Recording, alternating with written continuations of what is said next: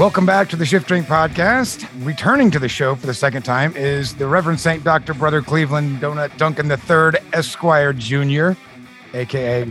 Brother Cleve. Coming in from Boston, but I'm on my way to New York for an extended sojourn, I guess one would say. Yeah, absolutely. So that's why I wanted to bring you back on the show. I mean, other than just, we always are chatting back and forth here and there, but the pandemic's been a lot for everyone. But it's been even more so in the last year for you because you are preparing to open a bar in New York. And so you are, less than a week, you're a couple of days away from the grand opening of Lullaby, right? Yeah, the grand opening is actually on Thursday night. And we're doing a friends and family on Tuesday and a sort of media industry thing on Wednesday. Then we'll open. They did a couple of private parties over the weekend. I wasn't down for that, but I guess it went well, except for the sound system blowing up. But right.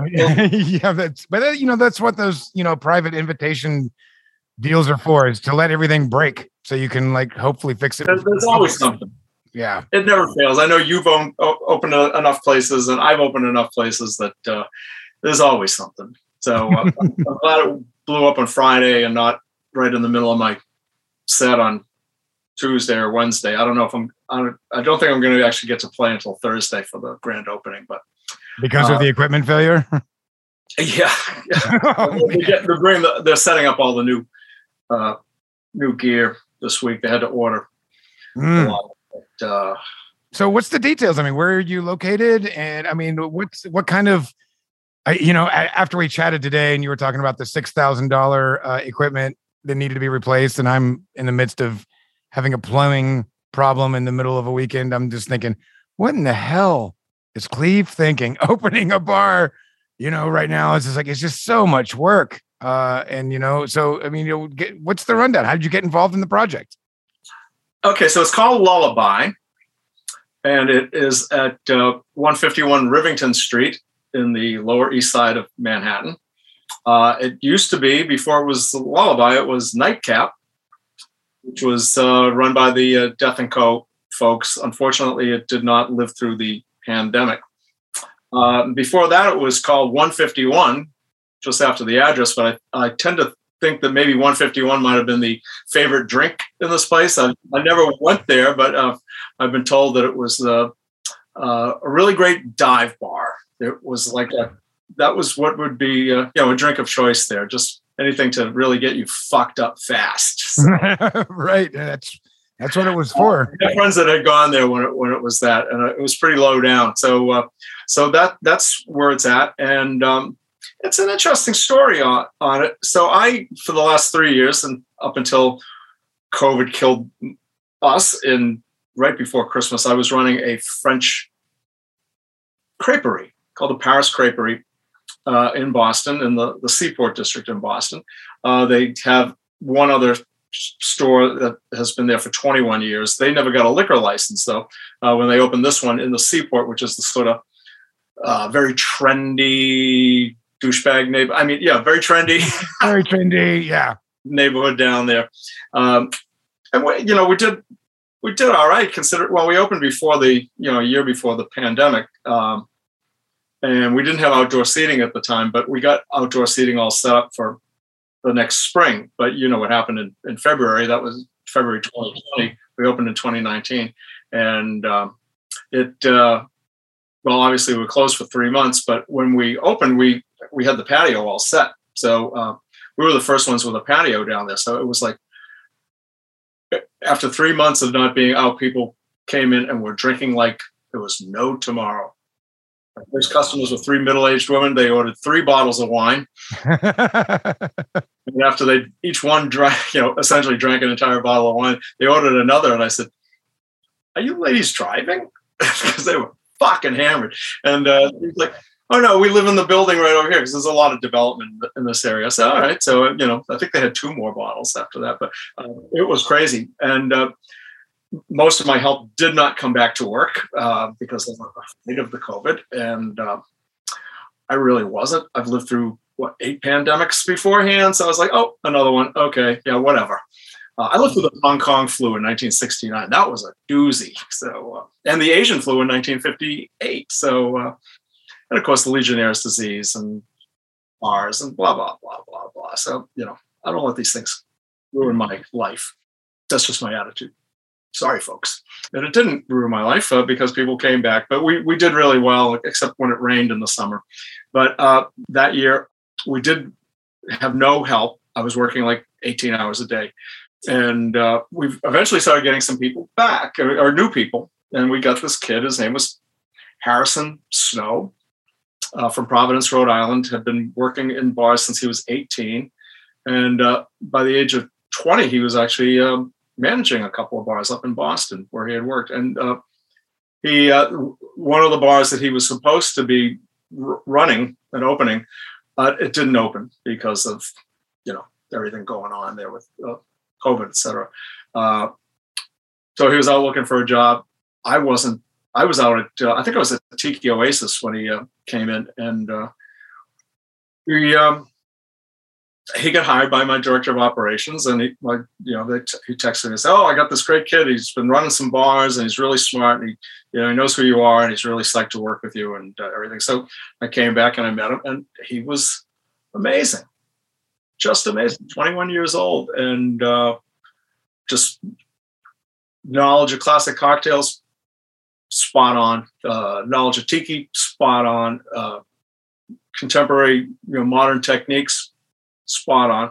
And we started working together and making some drinks together, and it was really good. It was like, hey, this is really good. We do this well together. I really hadn't had a partner in anything and making cocktails for 25 years or whatever, but it really worked well. It was kind of like, I was joking with him that we're like the Lennon and McCartney of, we're like a songwriting team. Maybe more like the Jagger Richards, actually, a little more punkish.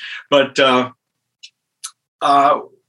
we knew how to complement each other's ideas really well and add things or start, if I started something, then he might finish it and vice versa. So it was pretty cool. And then, he was there for a few months, 3 or 4 months. And then, he said, I think I'm going to move to New York and try to see if I can make it there, I can make it anywhere, as the old song goes. So he went down, he was working at Lama San in Williamsburg, and he got a job at, I forget the name of the place now, but it was a 3-star Michelin in Midtown Manhattan, but it was kosher. It was a kosher restaurant. Oh, wow. In Midtown Manhattan, and he thought it was a great job because it was good bartending job. So, but he always had Saturday night off. It was closed for the Sabbath. Right. Yeah. So he was working there, and then when the winter came and they wouldn't allow indoor seating in New York anymore, that was the end of both of those jobs. So he was doing some cocktail catering around Brooklyn. He has a motorcycle, and he was like creating cocktails and getting word out online, and cocktails to go. He was going out and delivering them. But then he, with this friend of his, Jake Hodis, they got to talk and said, why don't we, maybe we should just open our own bar. Because real estate prices in New York plummeted because nobody, everybody's just leaving there. Right. The abandonment. Mm-hmm. So they called me and said, we want to try to do this, and we'd like you to be our partner. Because Harrison said, you've been my other mentor, and I think how old was Harrison at this time? He's 23 now. 23. Wow. I'm 67. Yeah. So that's exactly why I was asking, because I was thinking, typically at your age, especially in like the kind of, you're in that echelon of like the older craft bar guys that kind of taught everybody else and kept it alive in the 80s and 90s, and then kind of educated the rest of us. But you don't see, I guess, it's not a refusal to take anybody under your wing, but like going all in. Like, you're 67, like opening a new bar with a 23-year-old that, you've essentially kind of molded and taught him the ropes and of how it was done and how it can be done.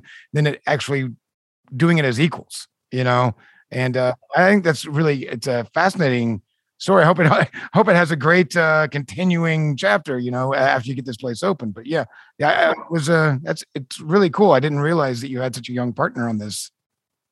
Yeah, and the other partner, Jake, is also he's either 23 or maybe he's 24. But they're both young guys. Jake is more the business end of stuff. He worked for a while at Vaughn's, the dive bar in Lower Manhattan, where Sasha Petrosky actually started bartending back in the mid '90s, I guess. But they, he's not like a cocktail guy or whatever. So we started working on ideas last May, I guess it was, this was when they asked me about it. And I said, I live up here. I live 200 miles away. So, but I can kind of get down when I can get down. But the main thing is that, we thought, besides being a bartender when I'm there, the idea would be more like I would be their sort of brand ambassador, because I've been doing this a long time and I know most everybody. I know all that. I know that old school. I know all those guys, I keep getting messages from Dale DeGroff. When are you going to open? When are you going to open? I got to come over, Click. When are you going to come? Stuff like that. So, it's and most people don't get those kinds of text messages when you're getting paid. Yeah, DeGroff again. Oh my God, it's texting. Right. Well, he and I did a show together 2 years ago. I guess it was right before. I guess it was 2018, where he does this whole song and dance routine about the history of the New York Bar and Grill and the history of the martini and cocktails of classic New York, early and mid 20th century. And he sings a lot of songs, and I've seen him do it before. He had a guitar player a couple of times, and he's for like probably 10 or 12 years now. He's been saying, you play piano. We should do this together. Can you play like Fats Waller stuff and things like that? I said, yeah, I can fake that pretty well. Yeah, we could do that. So we did, and it was sponsored by Hendrix, and we had a really great time. So we finally got to do it, and we've known each other a long time, but now it was like, oh, now we perform together. So it's like a bigger. That's super cool. Do you know if that has made its way over to YouTube at all? I mean, surely if it's 2018, somebody's got video of it. We didn't have anybody official record it, as far as I know. I saw cameras out there, but I've actually never seen any evidence of it. I saw people standing there, but it went for an hour or so. So there's probably some, I don't know. Yeah, we'll look into it.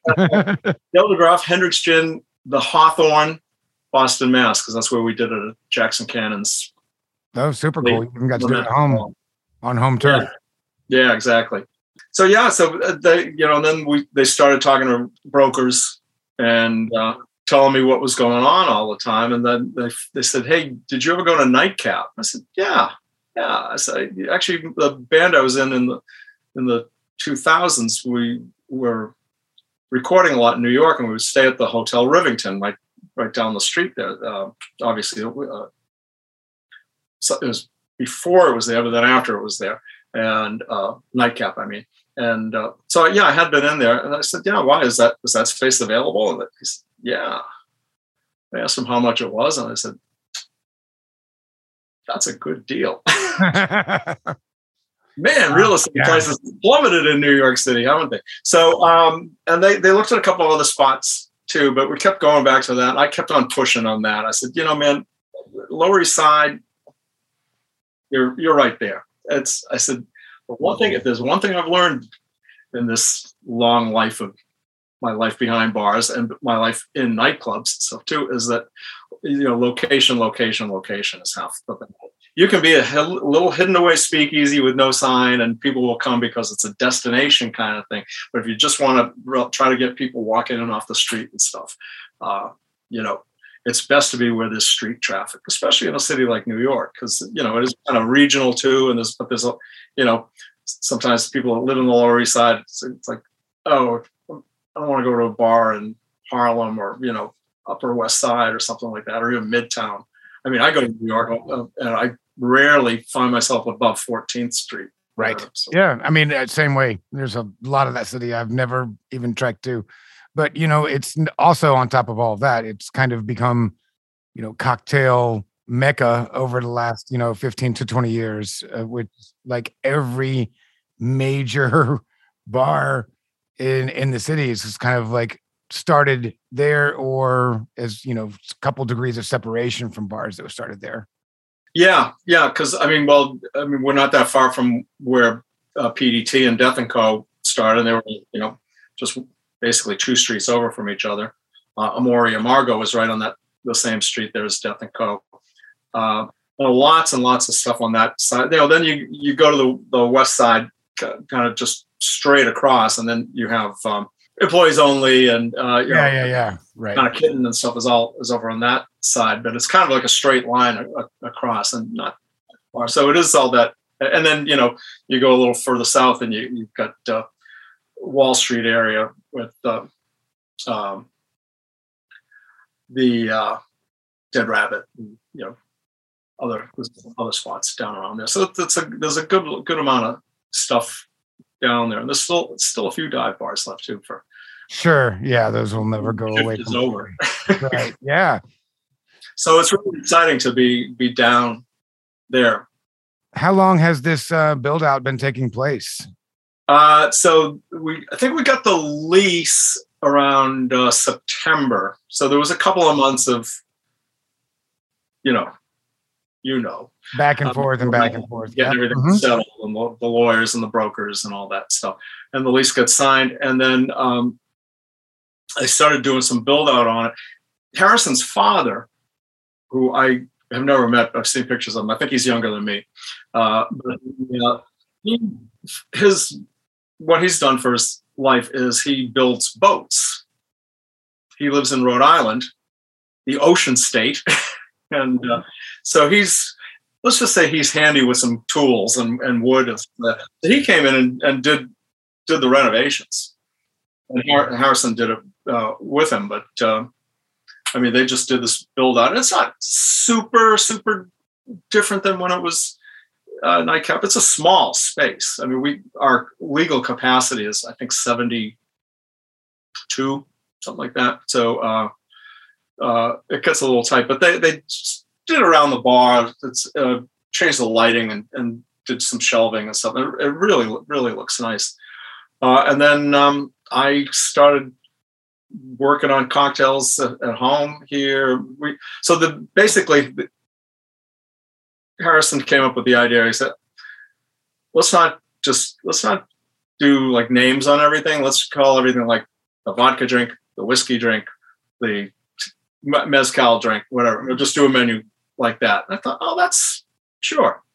Because people will just come in and go, a lot of people will just come in and look at a menu and go, where's the one with the vodka?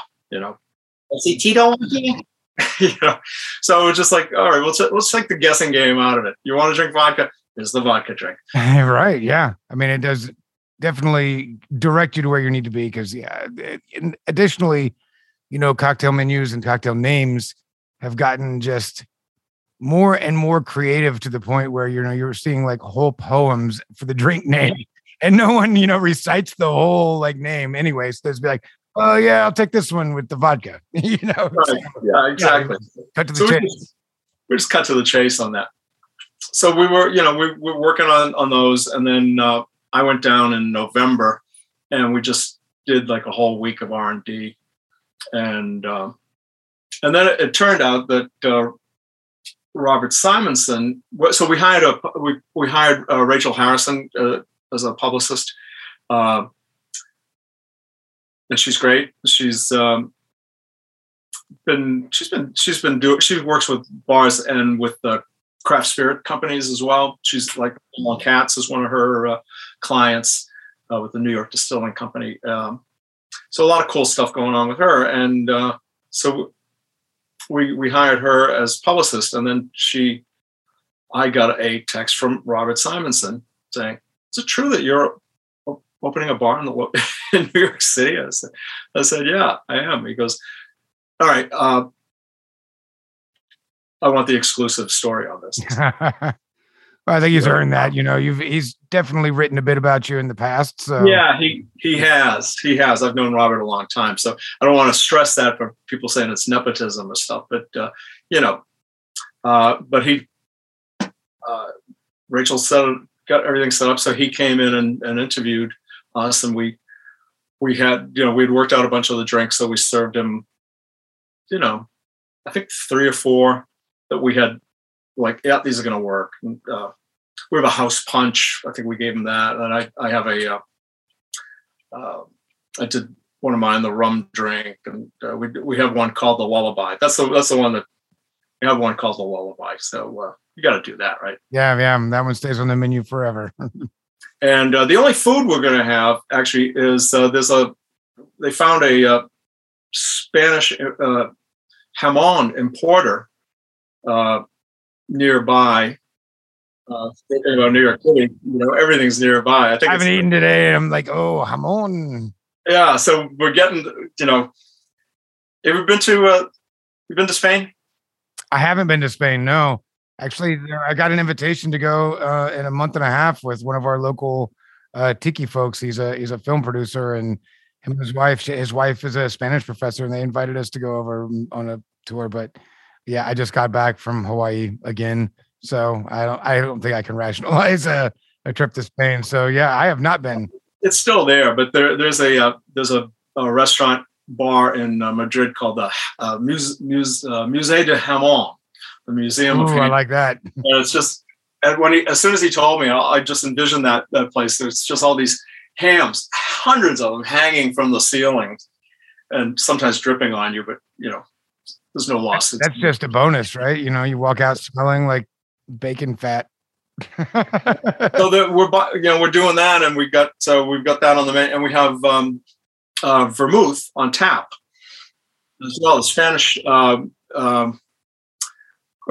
one is it? It's one of I'm sorry, House Alpines, but it's my brain is not with me right now, but it's one of the House Alpines Spanish. Well, everything they've got in their book is incredible. It's like just, yeah, with that, those are the kind of like dreams that, we all have in the bar industry, right? It's like opening a vermouth bar always seems to be like the untouchable dream. Like everybody wants to do it. It's just, we're just going to end up serving it all to each other. Unfortunately, it's still not a rare occasion to walk into a bar and see a bottle of vermouth on the back bar. So yeah, well, in this case, it's on tap. That's amazing, man. I love that. Yeah, and and we'll have the charcuterie available if you want to, have the hour, we'll say, and get some of the jamon, and we'll have some other tapas, olives, and that type of thing to go with it. Put olives in the orange peel in the drink too. So that's going to be a lot of fun. So, but Robert really liked everything quite a bit, and wrote a very nice article, which then came out in January because we were supposed to open in January, but it is. It's the second week in March, and we're finally opening. So there's licensing is always slow everywhere in the United States, but I guess what's been going on is this because of things sort of winding down. We'll say that there's a whole lot of new bars that are opening. So these inspectors are a little overworked. So but we finally got it, and so that's kind of it. And then I was back in December, and we did some more work, and we finished off the whole menu, and in beginning of December, and I threw my back out and got sciatica, moving cases of liquor around, of course. Yeah, right. That's the way it usually goes. Yeah. So I've been kind of laid up for 3 months. The first time I did that and had to get like steroid injections was when 2010, when I was opening Black Market, where you've been, or before we closed it. But yeah, I was moving a safe and nobody was there to help. And I was like, I'm young, I can handle this. That's the last time I did anything so stupid. Yeah, I had done it about 6 years ago, and I hadn't done it since, but this time I was consulting on this new project over here, a bar in Somerville, Massachusetts, and they finally built the stock room. We were open for like a couple of weeks, but they didn't have the stock room built. And, I've been just going in with cases everywhere and pulling stock out and a bottle here and a bottle there.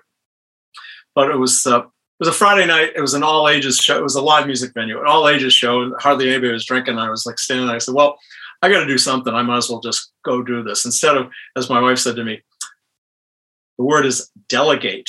Yes, right. Anybody that works for you is 30 or under.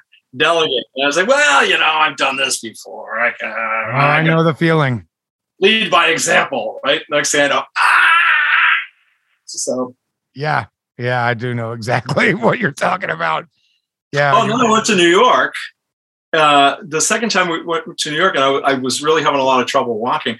And so Lullaby is like 5 steps down. And one of that, it's like a basement bar. And it was the photo shoot. And I had a suitcase with all my clothes. And I got on the first step and put it down. And I went to take my other foot, and my knee went out. And I went down the steps, landed in a pool of New York's finest. Yeah. Fortunately, I had the clean clothes in the suitcase, but oh my God. I was like, your partner's there? They were like, they heard me scream. What have we gotten into? They heard me scream and came and opened the door like, where are you? And then I'm like, I'm down here. Yeah. The next night, though, we went to a wine tasting. Harrison and I went to a wine tasting, and he said it's on a boat in Brooklyn, the harbor. I said, oh. And I'm thinking, I used to work a lot on booze cruises here in Boston Harbor, and it's like a boat that holds like 200 people, and there's a big table, and got all the. No, it was a 130-foot long sailboat that had come from France, full of organic wines from France. This company is like, that's how they bring them. That's how they go. Oh, cargo ships. Yeah, it's a sailboat full of wine and chocolate, and it's crazy. It's romantic, right? That's the unfortunately realistic romance. It's like we're gonna sail across the Atlantic with our perfect wine. Yeah, that's pretty cool. Yeah, what is it? Going to Sal. I forget what that. But they have movies on their website for on their Instagram page of the boat crossing. But I get on this boat and I look, I said, well, where are we going? There's no place in here. It's tiny. So in the galley, and the galley was like 4 or 5 steps down on this ladder on the side of the wall where you can see where this is going. And I went right down on the floor, right up that leg. And it was like 3 steps forward, 15 steps back. Right. I got back to Boston. I went to my physical therapist, and they're like, what the hell did you do? I said, I told them. They're like, you're back again, huh? Yeah. So that made it even longer. But you've been on the show a bunch not a bunch. You've been on the show before, and you've been interviewed a bunch, and you're definitely the best known as mid-century tiki guy. You do Tiki by the Sea every year. Yeah, right. I mean, and if anybody can see the video I'm seeing, it's just like there's tiki everywhere. You've got the mugs, the vinyl. You played in Combustible Anderson, Del Fuegos, you've done Surf, Exotica, like just stretching back. It's in your DNA. So as you're getting ready to open Lullaby, is that coming through on the cocktail menu? I haven't seen the space. I mean, I saw a photo on your Instagram, and it definitely doesn't look like a mid-century bar. So is there, how is that influencing the menu and Harrison? Because I can only assume that as you worked with Harrison, you like some of that DNA made its way into him, Yeah, I think it's a cocktail bar, contemporary cocktail bar. We have one beer, Lone Star. Oh yeah, that's the new everybody wants. That's right. Not new, but yeah, right. Yeah. So and we got the vermouth, and I think we're doing a deal with this wine company. I'm not entirely certain on that just now, but it's it's very much a high end cocktail bar. It's not super expensive. It's like $13 a drink, which is. I don't understand how New York can charge $13-14 a cocktail. And I'm not saying that as like, you know, what a lot of tourists are like, it's $14 a fucking drink. That's ridiculous. I'm saying on the other side, like, I don't know how y'all can pay your rent only charging $13 for a drink, because, you know, that comes in really close to what we have to charge for a cocktail. You know, we're at like 12 to 13, but your rent is like 7 times what we pay here. And so I've never been able to wrap my head around that, other than I guess you're just doing it for the love of it and tips. Well, You know, not above the money. And I get, you know, it's, I think also trying to just give some value to people too, because most places are at least 18 for a drink. right. And up, you know, and, you know, I mean, I've paid up to like 28. Same. Well, you know, I was just in Kauai, and I was at Mama Hooney's, and they were like $10 a drink, and I was like, how? And like everywhere else on the island, they're so expensive, and they're like really bad resort mai tais and stuff, and they were like killing it. I'm still only charging like $10. So I'm still jealous of the clever naming of the Navy Pog. I was like, that's such a fucking clever name, but of course, no one outside of Hawaii would ever get it, and plus, you can't buy Pog anywhere, you know. So, but yeah, I was just that's actually what I ended up drinking like pretty much the whole week. But yeah, sorry, side note. But again, you know, very inexpensive cocktails, considering the expensive real estate surrounding it, and definitely in your guys' area. So that's super. That makes it very low kind of entry point for people to come by, check it out. And, yeah, you know. I think just, you know, as an enticement. I mean, they may have to go up. We'll see what happens. You know, the rent is, we've got I forget how long, I think it's like a 5-year lease.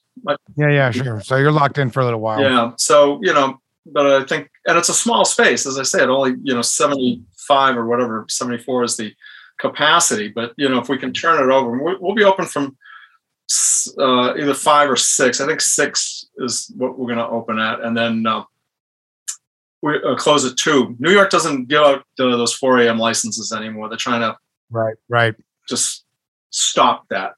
Just like New Orleans doesn't do 24 hours. I mean, I love going to those places, but yeah, I have no desire to run a place that's open till 4 a.m. You know, I know how I act at 4 a.m. So I don't need to deal with people like me. Yeah, right. Well, and I've been that guy in New York. You know, right. New York is not that far from me. It's further for you from Indianapolis, and that's 4-hour drive for me. So sure, yeah. So are you going to be spending a lot more time in the city there now than you have been? I mean, obviously, you know, you're pretty well planted in Boston at the moment, but yeah, you know, you're going to be splitting time. We're not going to move all this stuff, and right. That's kind of what I was getting at. Yeah. The entire collection that I'm seeing on the screen here, all your stuff would take forever. The thing is to find a place to live in New York that we could have all this stuff. You know, my wife's a big collector of stuff too. So and we've been doing this. Need a 5,000 square foot apartment. Yeah, no, there's no way. And, you'd have to move to Long Island or New Jersey. And I don't want to. That kind of defeats the purpose. It takes me as long to drive in from New Jersey as it does I just take the bus from here, the Chinatown bus, and it goes from Chinatown to Chinatown. And so it's pretty cool. And it's basically, it's a 10-minute walk to the bar from where it drops me off, right over the Brooklyn Bridge. So that's... well, you can't beat that. No, so it's pretty easy. And, actually this week, I'm going to take the Amtrak down on Tuesday because it's insanely expensive on weekends, but the early weekdays, it's not that much more than the bus really. So are you going to be pulling shifts or just kind of guesting a little bit? Because you said that you're more or less kind of the ambassador for the bar and going out and doing things. I mean, and you're 67. Hopefully you don't have to pull shifts on the regular anymore. Yeah. I want to pull shifts because people want to come in and they had a drink made by me. Although everything's batched. So. Right. Yeah. That's even better, right? Yeah. Just shake it. Yeah. Good show. Almost everything. I think the Lullaby isn't, but and the Lone Star isn't. But also, right. I'm going to do a lot of DJing. Well, technically. Yeah. So I'll do a lot of DJing there. And I guess that's where, because I want to make more of a loungier kind of atmosphere in it to fit like a cocktail bar. So there will be some of the type of exotica and stuff like that. And then a lot of more kind of mellow stuff. There's that's my speed, man. Those style of lounges that, have largely died out. and it's such a shame. They're always so comfortable, and it's the places I kind of always look for, but it's hard to put your finger on what makes a really great lounge and the atmosphere in the place, Yeah, and what you didn't see in that photo, because the photo that we took is just the bar, which is when you go in though, there's it looks very like 1960s Italian or 70s Italian.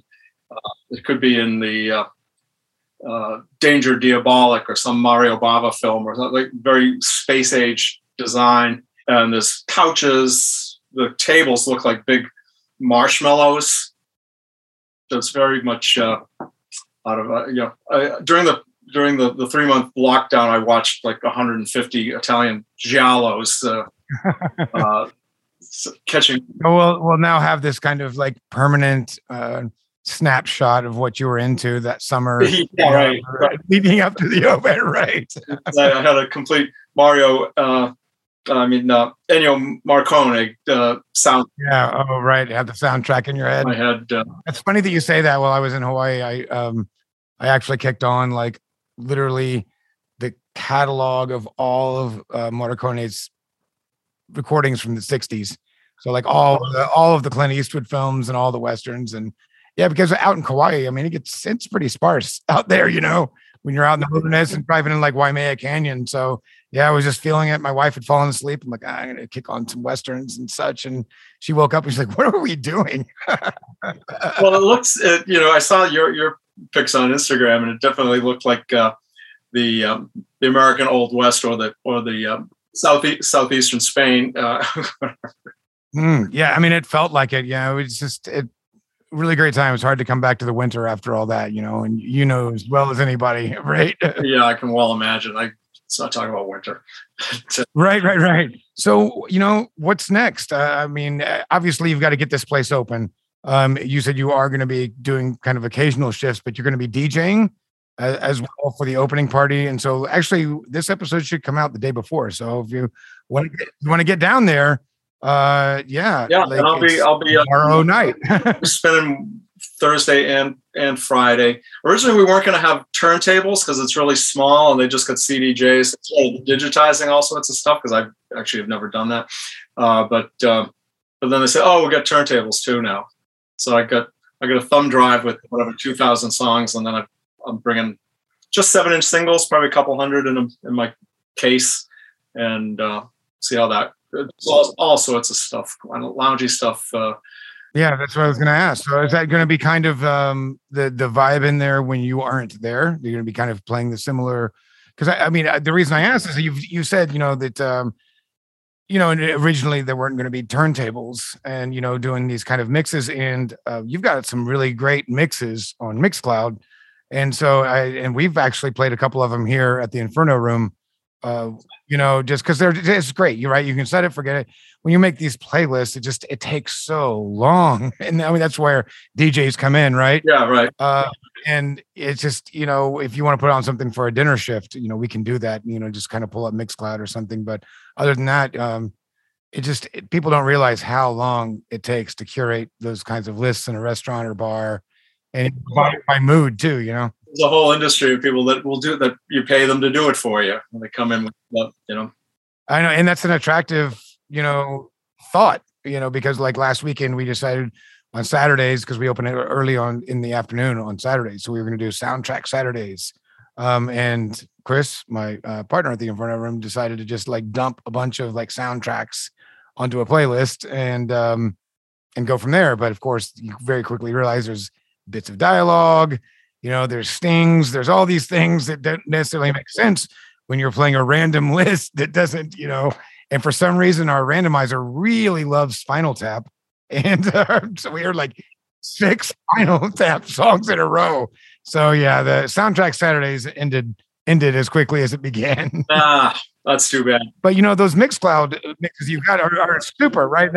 that's where we started that. It's like because it takes the work out of it. So, I mean, are they going to be playing custom Cleve mixes when you're not around? They probably will. And then there's other DJs that are going to be working in there. And I know they have some friends. I think they tend to be more into like modern hip hop stuff. So I think there'll be a lot of that. And then I have a very old and dear friend. Well, he's not, I say old because I've known him for 23 years.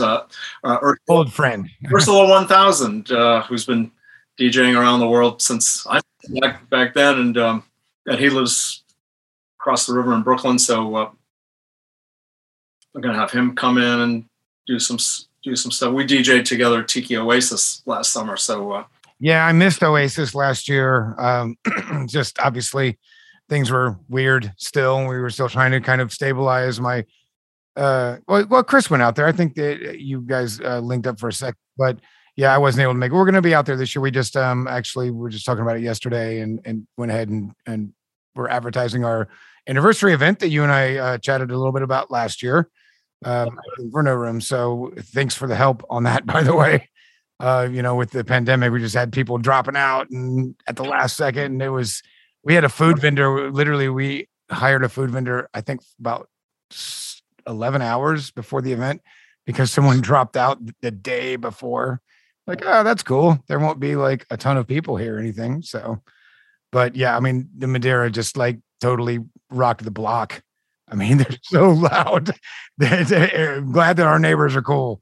But yeah, we'll have to get you in for that, man. It would be super cool to have you come in and do a set or just come in and drink, But well, I know how to do both at the same time. Yes, you can do that. Right. So are you still active playing? But I mean, actual playing rather than DJing? Not very often because there hasn't. I play with one old friend of mine, a punk rocker I've known since the 70s. They had a band, Unnatural Acts. They Saved Hitler's Brain was their big 7-inch single. He actually paid his daughter's way through college selling copies of that because it was going for $1,000 a record for a while, and he had a whole box of them. Sure, right, yeah. that he didn't sell in 1977. So, but we've been doing some stuff, but it's been there was really nothing going on for the last couple of years, and then it's been kind of sporadic and just not much. So I haven't really played out. I think I played with him in the fall. But I hadn't played much either before that because also when they had gigs, for the last couple of years, they didn't really. But even before that, I was just working all the time. I mean, that's the biggest issue, I think, with musicians that own bars, right? I mean, or as not even owning, just working at bars. It's difficult. Yeah. And we always joke that, it's like there'd be great to somebody just open a Monday night live music venue so that we can actually all come to something, It's like, always on Friday. I'm like, look at these shows I want to go to. It's like, oh, fucking Friday night. Guess I won't be going to that either. Well, no, I was just thinking about it because I've been reading. Actually, reading is not the exact word. I guess listening to on Audible, John Lurie's new book, History of Bones, and I've been a big fan of John Lurie for a long time. And I guess I didn't realize that he had kind of grown up, in your city, in Boston, before he moved to New York. And I just had no idea. Like I said, I've been listening to his music since, the Lounge Lizards. They played in Boston before the album came out at this was a independent video studio right in Boston. And so they set them up on the stage, we'll say, where, and it was awesome. I bought that record the day it came out. I still have it. Yeah, great musicians, and definitely, his biography's got some wild stories. Living in. Oh yeah, well, I've seen his TV show. Not every episode of it. I think my wife has. She's a huge fan, but I've seen a lot of them. Painting with John. Yeah, there's season 2 just dropped of Painting with John. He's told some of those stories. He's just got one of those soothing voices. He does a lot of voiceover work as well because after he contracted Lyme disease, he kind of stopped playing so much. He's done a couple of shows in New York, I think, in the last 20 years. But I mean, if you're not in the right place at the right time, you're not gonna be seeing that, So I think you did a show with Mark Ribot, like maybe 5 years ago. Yeah, I think I do remember seeing something about that. Well, like I said, it's hard to get out and hard to play. Yeah, especially with the pandemic, venues have been hurt probably even worse than bars and restaurants have. So it's great to see that you're like able to kind of still keep out DJing. So now that you've got your own place, is that going to pretty much be your free time? Are you still going to be able to like do some of these extracurricular activities? I mean, obviously, Tiki by the Sea has kind of been one of your babies, so I assume you're still going to be doing that. I will be at Tiki by the Sea, and I just got asked to spin at Tales of the Cocktail, the indie spirits party, which I've done for years, and I'm not too sure. I got to see. I'm at the point right now because I've been unemployed for a few months now that. And the price of flights and hotels and everything is skyrocketing. Yes, so much. It has. I'll go do this, and how much am I going to get paid, and how much is it going to cost me to, Is it going to be a wash or not? Are you going to end up losing it? Yeah, that's tough. It's tough. Yeah, and Tiki Oasis. I wanted to do the one in Arizona, but they've just kept it local. Again, years they have. So, because I really wanted to do, I did the Esquivel seminar last year at Tiki Oasis, and the one on the history of the song Misalou. Dick Dale grew up about a mile away from me. So I took pictures of his house and stuff like that. But I wanted to do those in Phoenix, Scottsdale, but they're not really doing anything. So I gotta look at what's going on with the San Diego one. I'm doing one in Minneapolis. In the end of July, so that should be fun. I love Minneapolis. Actually, great. It is city. A lot of fun. Well, if you make it out to Scottsdale, I mean, we're definitely going to be there. We haven't looked on to San Diego quite yet. It's a little bit farther down on our calendars, so we're just kind of taking it month by month. But we're definitely planning. Well, we've already got tickets to Tiki-O and Scottsdale, and I believe we're doing Hukilau in Lauderdale this year too. When's that happening? I hadn't even heard about that. I don't think that there's a weekend announced, but there's Chris has been talking with them, and because we've been discussing doing our the Art of the Inferno Room talk that we just did down in O'Haley in Atlanta. So slowly trying to transition to a more broad middle SEPIC, tribal artwork seminar rather than just focused on what we are doing. So it's something, but again, lots of dreams, hopes, big plans for the future, but it's just a grind daily to get in between there. And you're just getting started again. So where can people find Lullaby online? Have you got everything like launched up yet, or are you waiting until? No, it is. It's on Instagram. It's I think it's Lullaby NYC. Mm-hmm, I think so. They had that up running first, and it was kind of slow. We didn't put a lot of stuff on at first because we were just like not too sure when everything was going to open. We put a few drinks. Sure. Really nice. I'm looking now. You've got a couple of nice little photos of the bar. The one that I was discussing, from the angle of the bar top there at probably seat 5, if I had to take a guess. There were a couple of stories on. I think they must be gone by now because they put them up Friday night from the parties. And I forgot to mention this when we were talking about. Good job, Ambassador. Yeah, right. As we were talking about, Paris and I talking about hires and, how many people we're going to need and, how often I was going to work, how often he didn't want to work, 10 days a week or something like that. Right. So I said, I got an idea, but let me just check something out. So I reached into my Rolodex or my Phonodex, and I texted Brian Miller.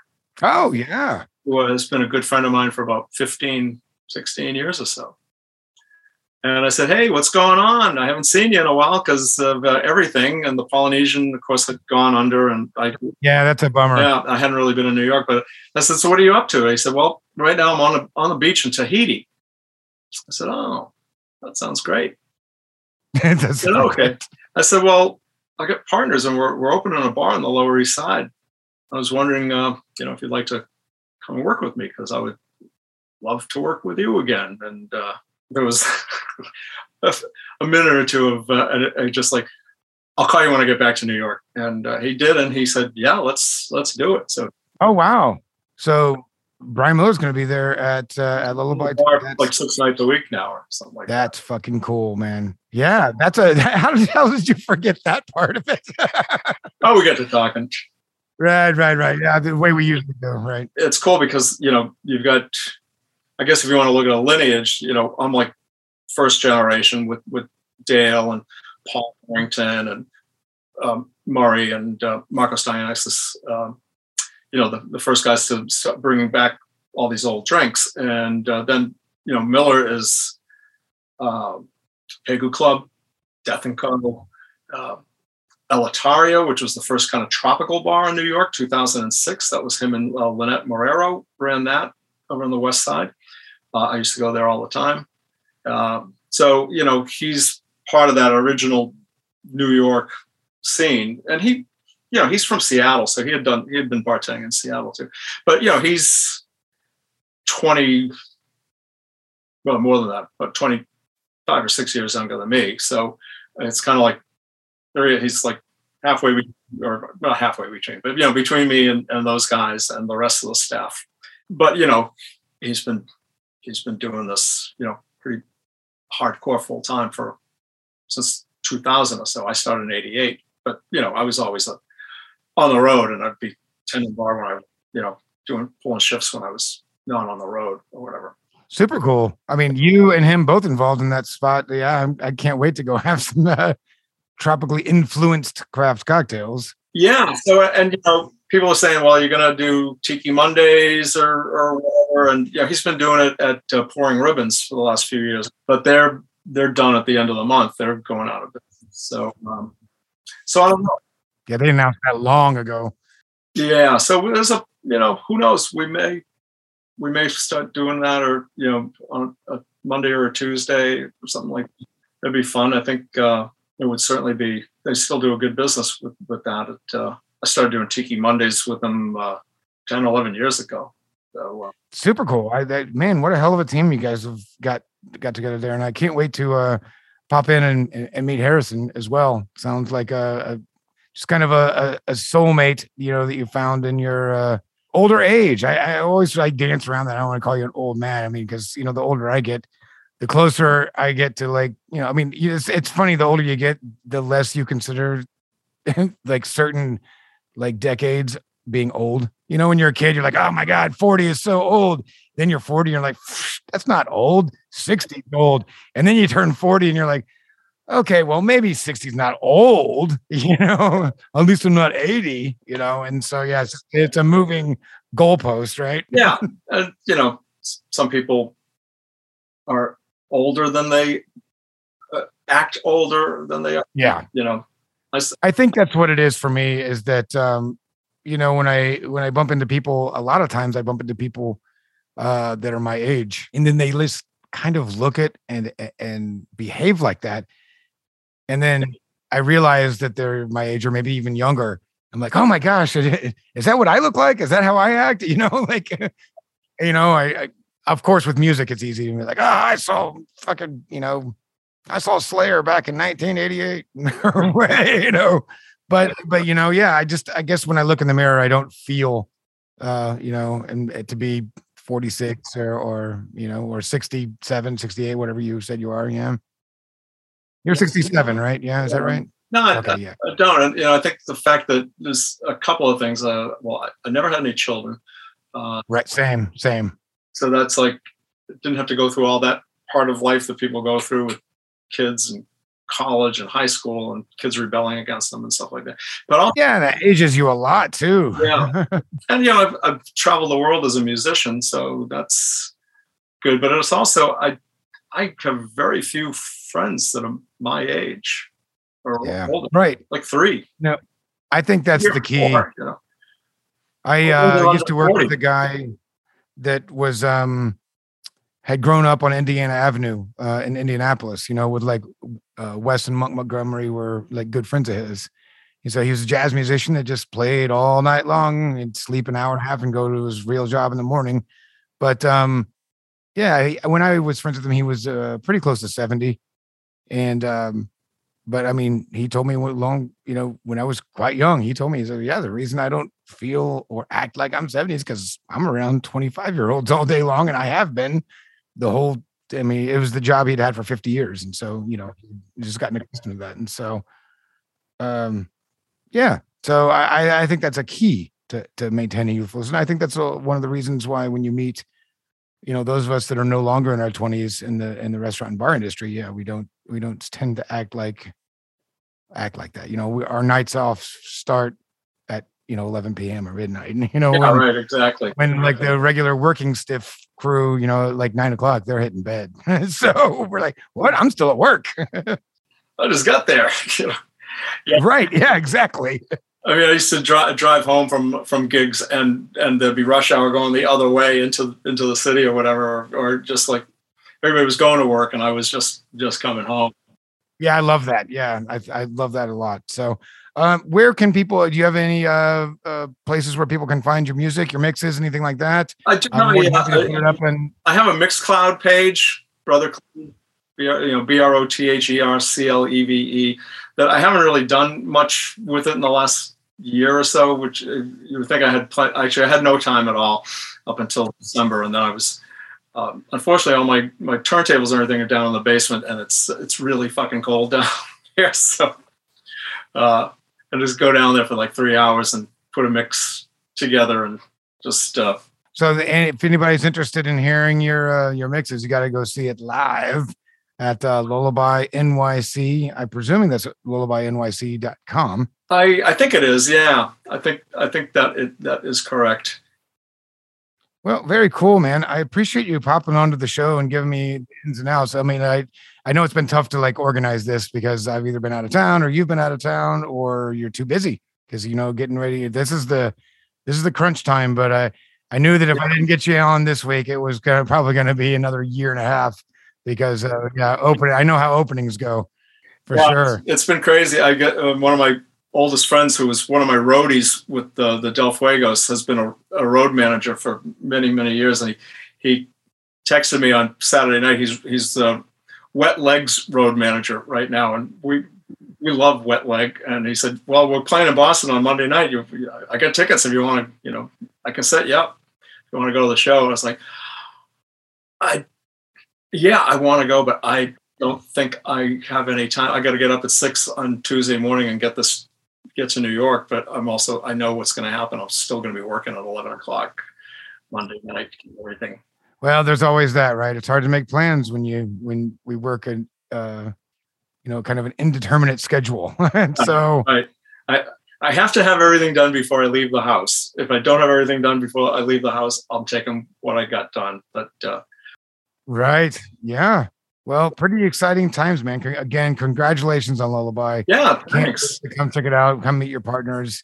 Everybody that's listening to this, you definitely should go check it out if you're in New York or just come passing through. Easy to find. I'll have all address and web address and all that on show notes. And by the time this comes out, you'll be finishing your friends and family this evening. And tomorrow will be opening day. So, and you are going to be there. Are you going to be there through the weekend? I'll be spinning on Thursday, Friday, and actually Thursday. I'm going to be the opening DJ, and then they got a couple of friends of theirs that are going to spin for like an hour or so after me. But I'll be there all night on Friday and Saturday. Very cool. And then I'll go back, come back here, and then I think I'm going to go back down on the following Thursday and do the weekend again. Incredible. Well, I will see you soon. I'm going to swing by. Hopefully we'll be there this summer. And anybody that's going to be passing through, definitely check it out. Again, Cleve, thank you so much for coming back on the show. Hopefully we'll get you on here again soon. Yes, indeed. Thanks for having me. Mahalo. Mahalo.